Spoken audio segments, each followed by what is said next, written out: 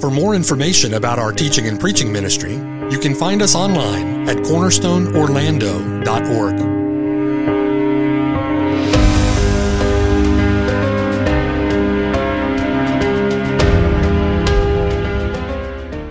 The following sermon has been brought to you by Cornerstone Orlando, making disciples for the glory of God. More than conquerors. This is part 1, Romans chapter 8, specifically verses 31 through 39. So welcome back this morning in our study of Paul's letter to the church at Rome, where we have now arrived at the conclusion of chapter 8. I feel as though it's a milestone of sorts to get here. I think it's been more than 100 sermons now in the book of Romans, and it has been a tremendous blessing. The amount of theology that the Lord has blessed us to be able to consider through these books of the Bible so far, through these chapters of the Bible, has been astounding and been just a tremendous blessing. But not only have we arrived to the conclusion of chapter 8 now, but we've also arrived at last to the conclusion of a magnificent case, a tremendous case that Paul has been building since chapter 4. And it's Paul's case for the assurance of the believer. Paul wants the believer to be certain of his salvation. Paul wants the believer to be assured that justification by faith alone, in Christ alone, will assure him of heaven. Paul wants to build the confidence of the one who has placed faith alone in the person and work of Jesus Christ alone for salvation. So Paul's been laboring in that case since chapter 4. Paul's been laboring to build the confidence of the one who's been justified by faith. Now, in building that case, Paul has opened to us some of the most exalted theology in all the Bible. It is a wonder and a marvel. It's theology that pertains to the gospel. It's theology that lays out for us the manifold work of God in saving undeserving sinners like ourselves.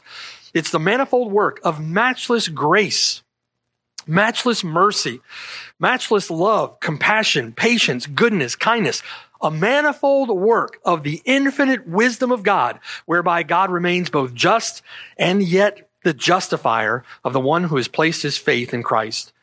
A manifold work, if you will, that eventually terminates upon our ultimate glorification together with his Son in eternity to the everlasting praise of his glory. And this, brothers and sisters, as we've seen, is an airtight case. It is an airtight case. I think a case that is well summarized by the words of Paul in Romans chapter 4, verse 16. The promise of God that we would inherit with his Son, that promise of God that he originally gave to Abraham, that promise is given through the means of faith so that that promise may be given entirely according to grace. And that promise of salvation is given entirely according to grace so that it might be sure to all the seed, so that it might be certain to all those who share the faith of believing Abraham. It's on that premise of our salvation's certainty that Paul then goes to work. And he goes to work in chapter 5, chapter 6, chapter 7, chapter 8, building his case that if you have placed all of your hope, all of your trust in Jesus Christ, then yours is a hope that will not disappoint. You can take it to the bank. Amen? It is a hope that will not be frustrated, that will not be thwarted. Paul, in this, we see evidenced. Paul is not calling us to a blind faith. Believe these things because I told you to, or act this way because I told you to. Paul is not calling us to a blind faith in these facts. Paul knows well that if you and I are going to come to a whole-souled, wholehearted embrace of what God has provided to us through the gospel of his Son, if we're going to live in light of that grace, if we're going to live in light of God's revealed word to us, then we've got to lay hold of this glorious theology that supports his point. Paul is going to build his point, build his case on this glorious theology. And so what is Paul asking us to do in that? To reach this conclusion, to reach the conclusion that we begin to examine today, you've got to understand all of these things that build up to Paul's point. What is Paul doing in that? Paul is calling us to think. He's calling us to learn. He's calling us to study. He's calling us to meditate.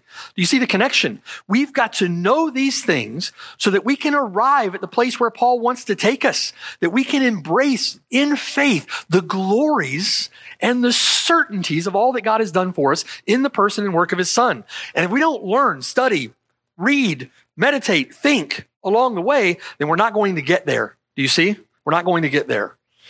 So what does Paul do in building his case? He begins in chapter 4 by referencing the example of Abraham.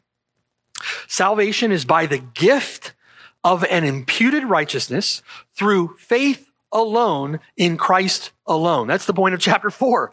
He builds the point that we are justified through the means of faith alone apart from any works of the law. Therefore, in his case, we're led to the inevitable conclusion, therefore, having been justified by faith, we have peace with God through our Lord Jesus Christ. What is he doing? What is Paul doing in that? He's calling us to understand doctrine. He's calling us to learn that theology so that we come to right conclusions about God, right conclusions about the gospel, right conclusions about what Jesus Christ has done for us, right conclusions about faith, about grace, about mercy, right conclusions about what God has provided for us. Why? So that we'll live in light of those truths. Do you see? Paul grounds the imputation of Christ's righteousness in the biblical principle of federal headship in chapter 5. And then he calls us to consider the implications of that theology. Therefore, as through one man's offense, judgment came to all men, resulting in condemnation, even so, or in the same way, through one man's righteous act, the Lord Jesus Christ, the free gift came to all men, resulting in justification of life. We need to live in light of that truth. Come to understand those things and embrace them in faith. In order to do that, Paul knows we have to think. We have to learn. We have to understand this theology. So he explains the believer's relationship to sin in chapter 6. He explains the believer's relationship to the law in chapter 7. And he leads us inexorably to the conclusion that opens chapter 8. Therefore, there is at this present time no condemnation to those who are in union with Jesus Christ. Builds up to his point, doesn't he? We reach that point only by virtue of a masterful argument, by walking through a beautiful room with vaulted ceilings of exalted theology. And we come to a declaration of all that God has sovereignly done to save sinners. There is therefore now, at this present time, no condemnation to those who are in union with Jesus Christ. Paul continues, right? We have the Spirit.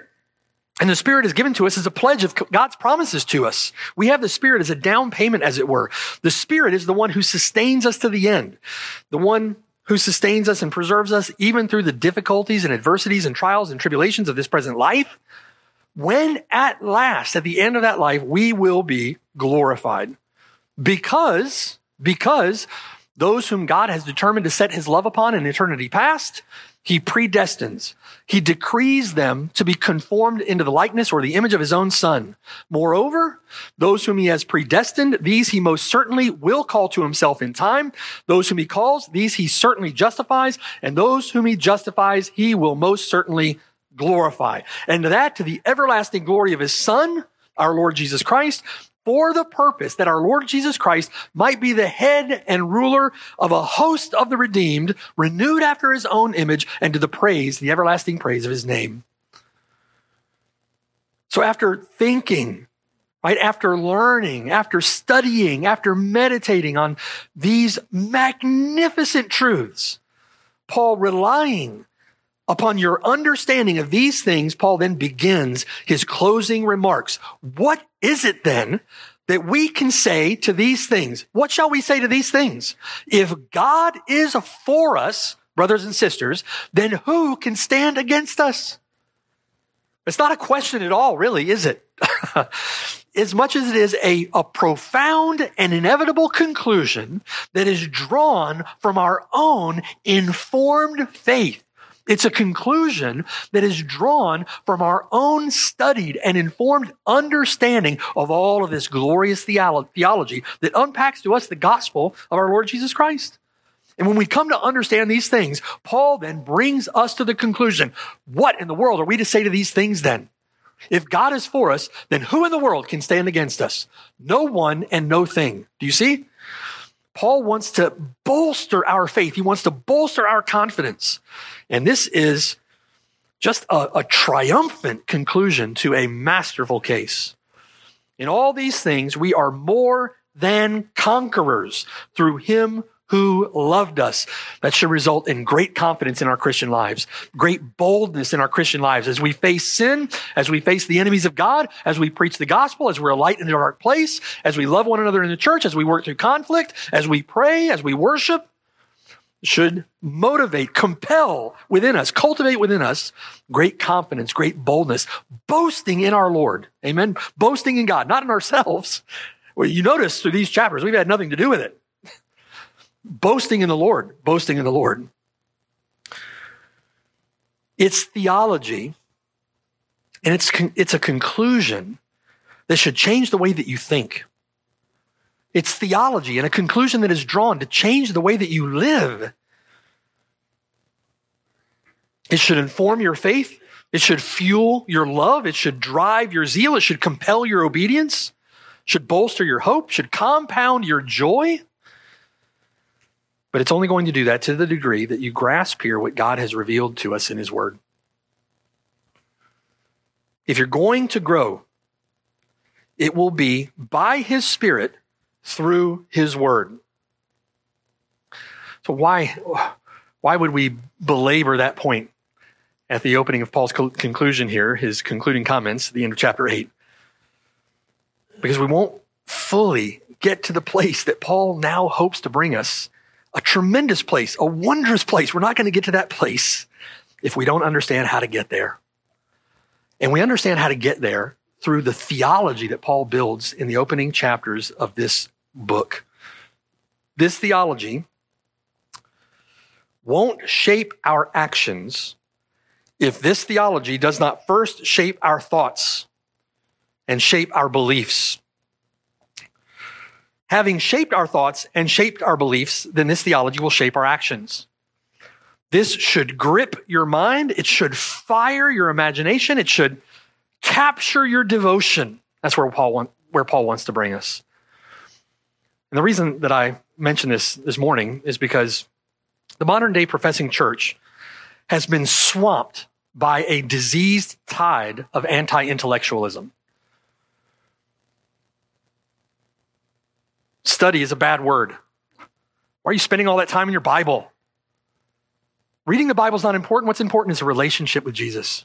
The professed Christianity of many is stunted as a result of it, or it's shallow, or it's altogether empty. Professing Christians trying to divorce God's revealed word from God's Spirit, from God's work in the life of a believer, from the Christian life. Those things cannot be divorced. They are married inextricably together. And all because of the effects of a willful anti-intellectualism. Doctrine is disparaged. Theology is neglected. We get lazy. We don't like the hard work that comes down to it. Knowledge in that environment, in that atmosphere, knowledge is supplanted by emotion. It's supplanted by experience. We end up with political convictions, or we end up with emotional convictions, but we don't end up with biblical convictions. We'd rather have a cotton candy counterfeit rather than the meat of God's word. And so ultimately, biblically then, Johnny can't think. Right? Johnny is basically biblically illiterate. Influenced by pop culture, Johnny wants a pop Christianity. May it never be so among us, brothers and sisters. May it never be the case among us. The end of chapter 8 is a beautiful place to be. It's a glorious place to be. These truths of all that God has done for us, and all of that worked out in detail through the theology of Romans to get us to that point, showing us that God's salvation of sinners through faith in Jesus Christ is sure because God himself is faithful to his word. And if that is the case, then we are more than conquerors. And whatever we then set to do in faith, or whatever adversaries, whatever foes we face, we can face knowing that. And that's going to have a tremendous impact. In the words of Jesus Christ, what is the first commandment of the law? What is your reading of it? You shall love the Lord your God with all your heart, with all your soul, with all your strength, and with all your mind. Now, by emphasizing here the use of our mind, we're not diminishing our need to love the Lord our God with all our heart, soul, and strength. We're not diminishing. It's not a zero-sum game. We're to do all of that. I'm not advocating a dry, cold, academic approach to the Bible. However, our love, think with me, our love with heart, soul, and strength is fueled and motivated by the content of our faith. It's not fueled apart from the content of our faith. It has a firm foundation. Heart, soul, and strength without mind is like zeal without knowledge. It's like faith without reason. You drop your brain at the door of faith. Faith without reason. As one theologian put it, what we need is we need warm devotion that is set on fire by truth. Truth will set your devotion on fire. Is your love for the Lord cooled? Is your obedience cooled? Is your fight against sin difficult, troublesome? Love the Lord your God with all your heart, soul, mind, and strength. We need devotion that is set on fire by truth. We need heat, the heat that is produced by light. And when we embrace the light that produces that biblical heat, the more inclined we are to love our neighbors as ourselves. So Paul wants us to think. He wants us to remember the theology that began, the case that began in chapter 4, in particular, the theology of chapter 8. And he wants us to arrive with him at the inevitable conclusion to his case. What shall we say to these things? What is the conclusion that we should draw? What should be our response? Verse 31, our response should be this: if God is for us, then who can stand against us? If God is for us, then the opposition of anyone or anything else is of no concern to us. You know, I can't imagine Paul saying that dispassionately. Can you? We arrive at the end of chapter 8. Well, you know, what are we going to say then about all this? Like, what can we say? God is for us, then who can? No, right? It's not what's going. Paul is saying it like that. If I can imagine him pounding the pulpit. If God is for us, then who in the world can stand against us? In other words, there's a confidence in what Paul is saying.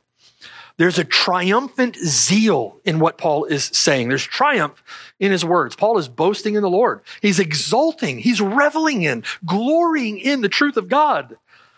And he's proclaiming that question is proclaiming in worship the praise of Almighty God who has done it.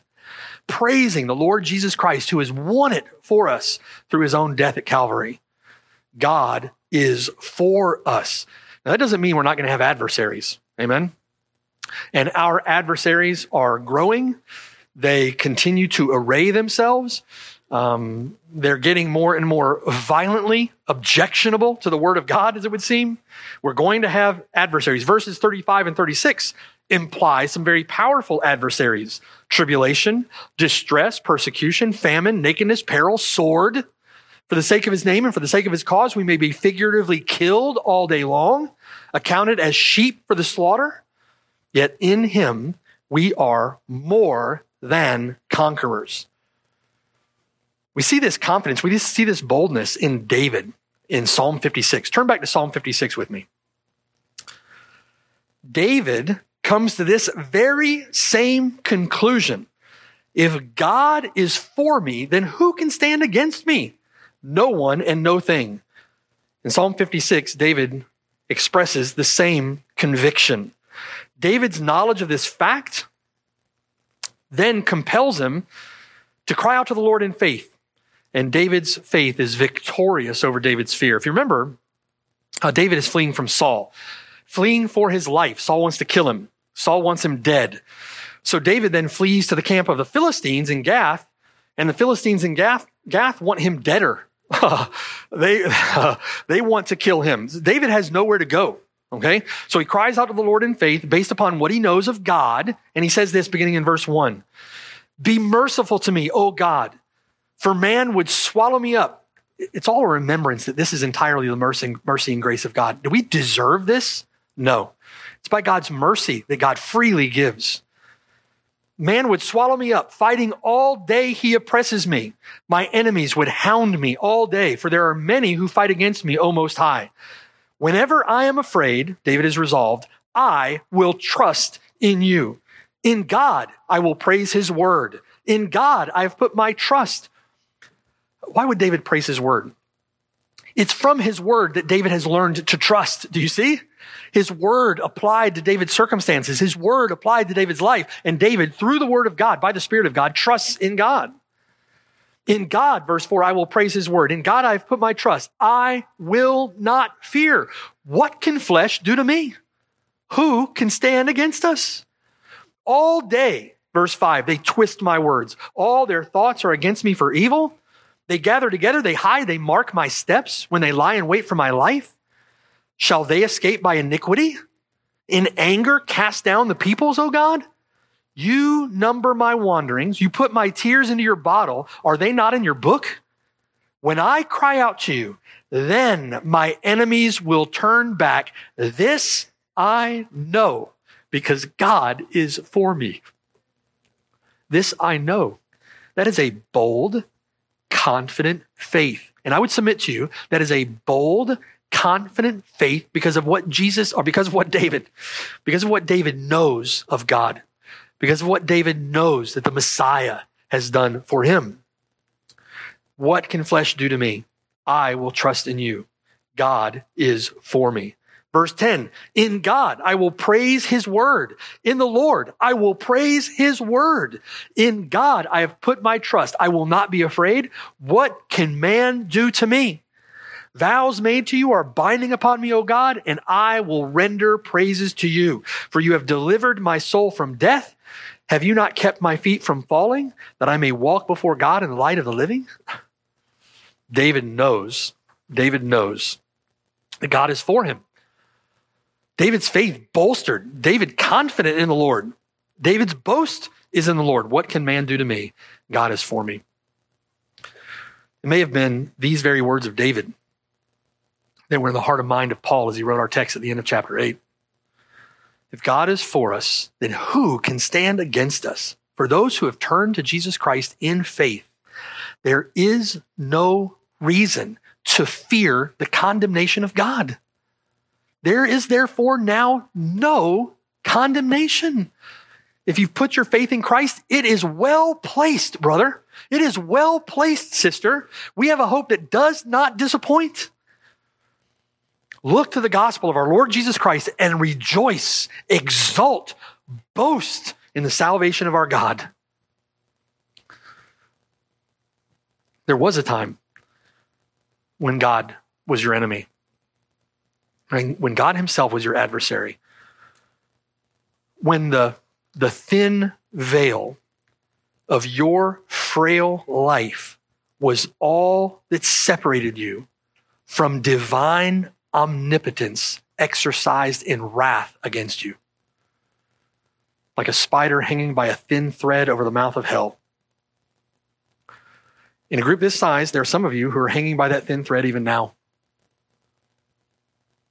Turn from your sin and trust the Lord Jesus Christ. He is your only hope.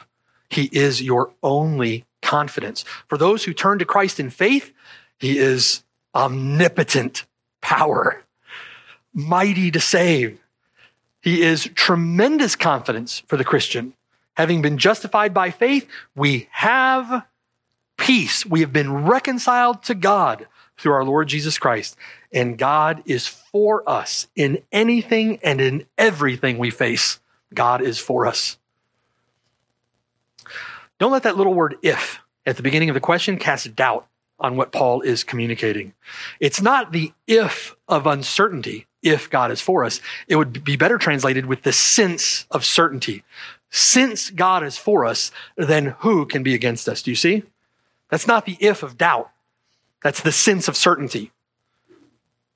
Once again, Paul's emphasis is on the work of God in our salvation. This is all possible because of God. You have no strength in yourself. You have no reason to boast in yourself. You have no reason for confidence in yourself. He is the one who has foreloved us. He is the one who has predestined us. He is the one who calls us. He is the one who justifies us. He is the one who glorifies us. He is the one who works all things together for our good. And he is the one who has given us all things that pertain to life and godliness. And in all things then, he is for us and not against us. Now, as if all of the theology that preceded this tremendous case and this tremendous conclusion, Paul then gives us proof. Do you have difficulty believing that? Do you find yourself doubtful of those facts? Then Paul has given us invaluable and indisputable proof of that fact. We have proof that God is for us. Verse 32. He who did not spare his own son, but delivered him up for us all, rhetorical question, how shall he not with him also freely give us all things? Paul makes an argument from the greater to the lesser. If God has not withheld from us the greatest good imaginable, if God has not withheld from us the greatest possible good, then every other lesser blessing will necessarily flow to us by his grace. Every one of them. Alluding to the eternal relations of the Godhead, it is the Father in verse 32 who did not spare his own son. A father relates to second person of the Trinity as his only begotten son. The only begotten son, the second person of the Trinity, relates to God the Father as Father. There is one who stands in relationship to that, to God the Father in that way, and that is the only begotten Son.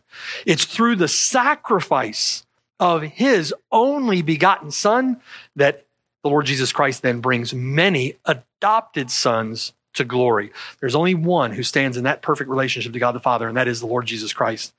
But it's for the sake of those adopted sons that God withheld not his own son. He spared not his own son, but rather he delivered him up for us all. Dr. Murray said this, sparing here refers to suffering inflicted. Parents spare their children when they do not inflict the full measure of chastisement that is due.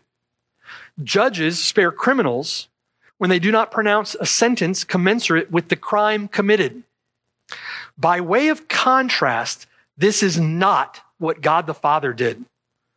He did not withhold, he did not lighten one whit the full toll of judgment executed upon his own well-beloved and only begotten Son.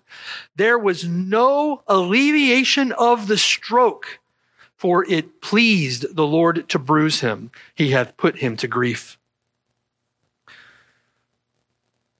That is an astounding thought. There was no mitigation, no reduction. God did not withhold the full and undiluted fierceness of his wrath.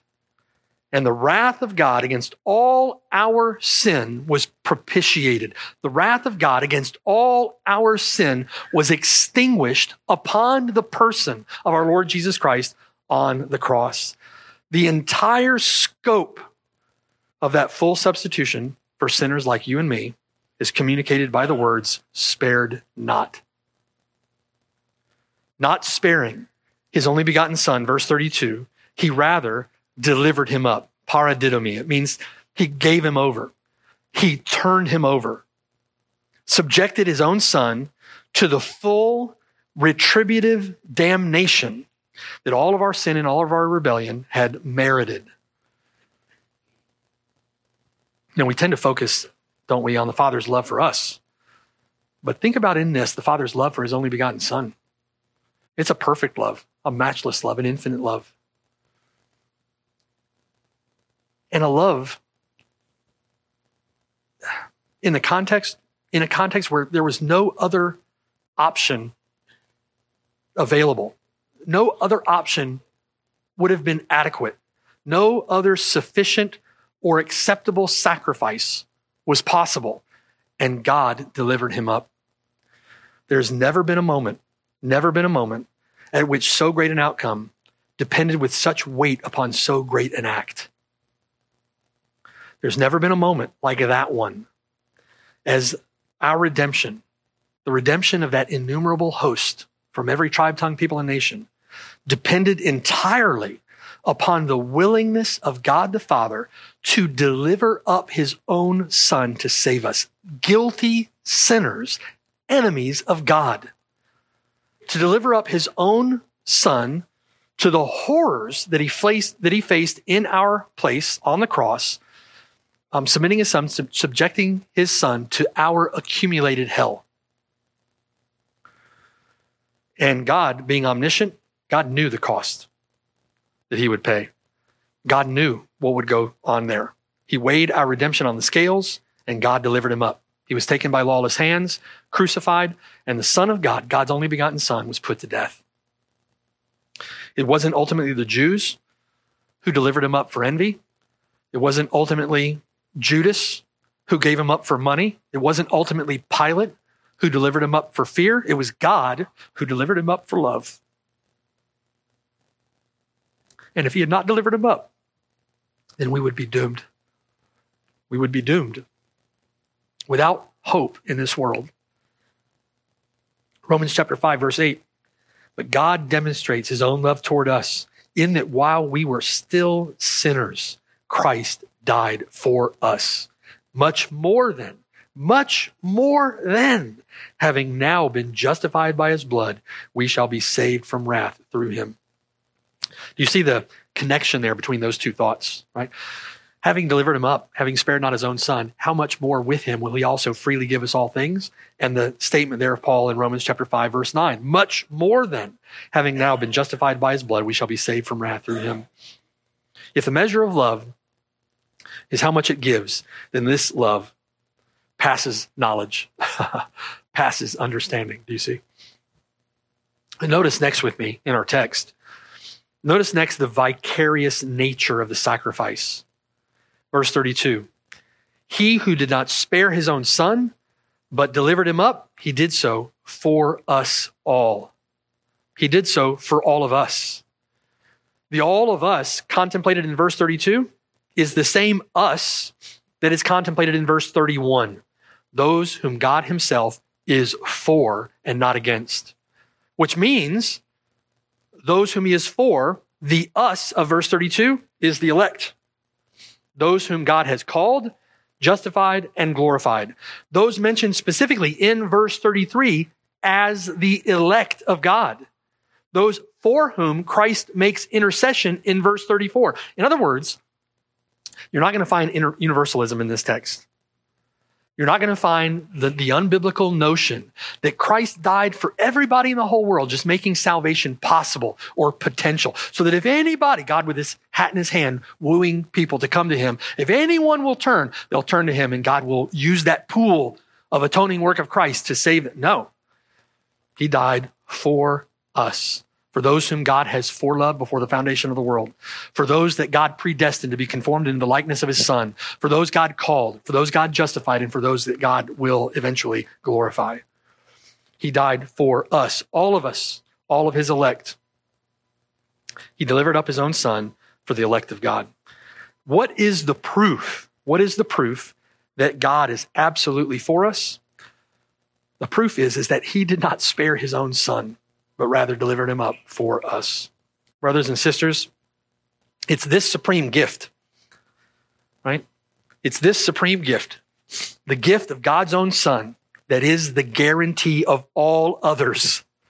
It is the guarantee of all the others. Verse 32, he who did not spare his own son, but delivered him up for us all, how shall he not then with him also freely give us all things? That question is rhetorical. The answer is unmistakably clear. So great is the gift of his son, so astounding are the implications of that gift, that every lesser grace attending to the unmitigated good of his people is absolutely certain. Absolutely certain. He is working all things together for our good. How is that possible? Possible through the work of Jesus Christ, the person of Jesus Christ. Having now been justified by his blood, much more then we shall be saved from wrath. Together then with the free gift of his own son, he freely gives us all things. That word freely speaks of the Father's willingness to give. He is freely willing, freely gives. That word speaks of the Father's delight to give. the fullness with which the Father gives, the joy with which the Father gives. Having delivered up his own Son, now in him, he delights to give you all things, delights to provide for you everything that you need, delights to work all things together for your good. He delights to be for you, not against you. God delights in you to give you, little lambs, the kingdom. Fear not, right? Fear not, little flock. Why? Because he delights to give you the kingdom. Having now been justified by his blood, much more than we shall be saved from wrath through him. Thomas Brooks, a Puritan, said this: "My grace, saith God, shall be yours to pardon you. My power shall be yours to protect you. My wisdom shall be yours to direct you. My goodness shall be yours to relieve you. My mercy shall be yours to supply you. And my glory shall be yours to crown you." This is a comprehensive promise for God to be our God, and it includes all. This is a love, brothers and sisters, this is a love which simply cannot fail at any point. It cannot fail at any point. Why? Because God is love, and his love is infinite, and his love is perfect. And the love with which he has loved his own Son, we, in union with his Son, are objects of that infinite and matchless love. So what is the conclusion of the matter? What then shall we say to these things? There is no other rational response of a reasonable faith than this one. God is for us, and no one and no thing can stand against us. Do you believe it? Yeah. Nothing will separate us from the love of God, which is in Christ Jesus, our Lord. Nothing. So my question to you this morning in closing is this: is God for you or against you? Is God for you or against you? God is for you, and entirely for you, with divine omnipotence, with divine omnisapience, with divine omniscience, with goodness, with care, with love, with compassion. God is entirely for you through faith in his Son. Faith alone in the person and work of his Son alone. If you will turn from the disaster of your life that you've lived, trying to live it to yourself, if you will turn from the wreckage of that heap, and if you will turn to Jesus Christ in faith, if you will trust him, if you will turn from your sin, and you will entrust yourself to Jesus Christ, and if you'll follow him in faith, Jesus Christ will impute to you his own righteousness. His righteousness given to you as a free gift whereby you, in the sight of God, are declared righteous, justified in his sight, and you have peace with God, reconciled to God. All your sins forgiven, all your guilt removed, the wrath of God toward you propitiated, extinguished at the cross. And in that, by faith, you are united to the Lord Jesus Christ, and God, no longer your adversary, now your friend. And you're now as a son in his household. Is God for you or against you?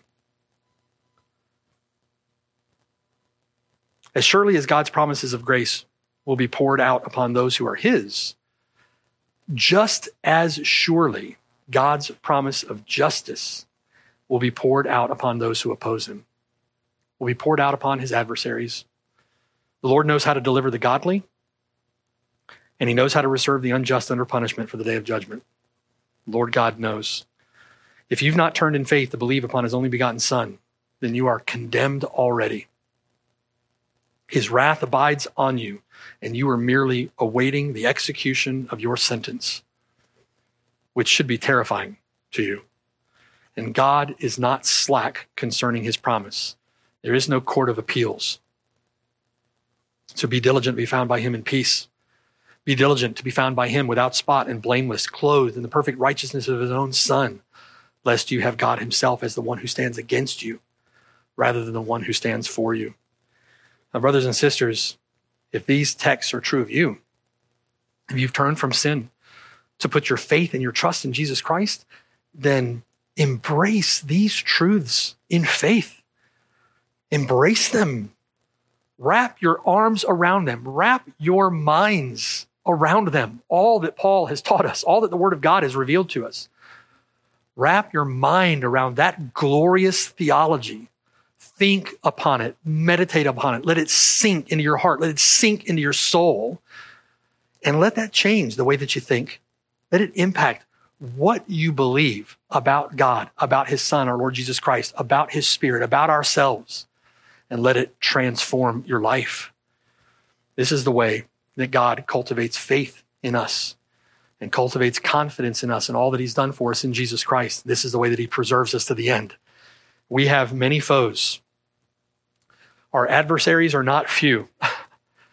They may occasionally hide and then may occasionally be brought into the light. But we have one who is mightier, who stands for us, not against us. And we are more than conquerors through Him. Amen? Amen. Pray with me. Father in heaven, Lord, thank you for this confidence that you've given us through your word. This confidence that we have through the person and work of our Lord Jesus Christ, your only begotten Son, whom you have freely delivered up for us, that we might become the righteousness of God in Him, that we might be reconciled to you, that we might have peace with you, that we might be as adopted sons in your household, that we might be the beneficiary and the objects of a matchless love, that we might proclaim the praises of Him who called us out of darkness and into your marvelous light. That we may worship you and serve you in eternity, that we may be a redeemed humanity, praising the Son in eternity to the glory of your grace. Lord, thank you for these matchless, superlative, wondrous, marvelous truths. I pray, Lord, that you would transform us, renew our minds through your word, wash us with water by the word, and help us to live in light of it for your glory, God, we pray in Jesus' name. Amen.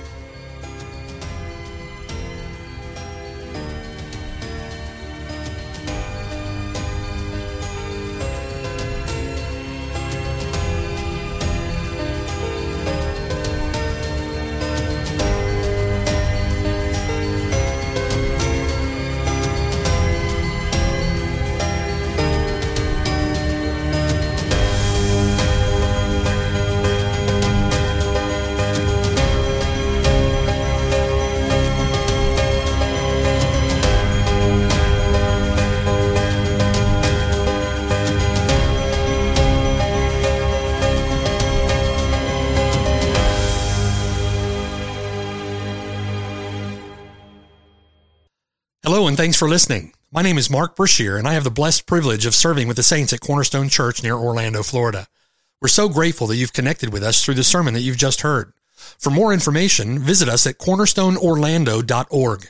Or better yet, come and see us on the Lord's Day at 3370 Snow Hill Road in Oviedo, Florida. We're just east of Orlando and about 15 minutes from the campus at UCF.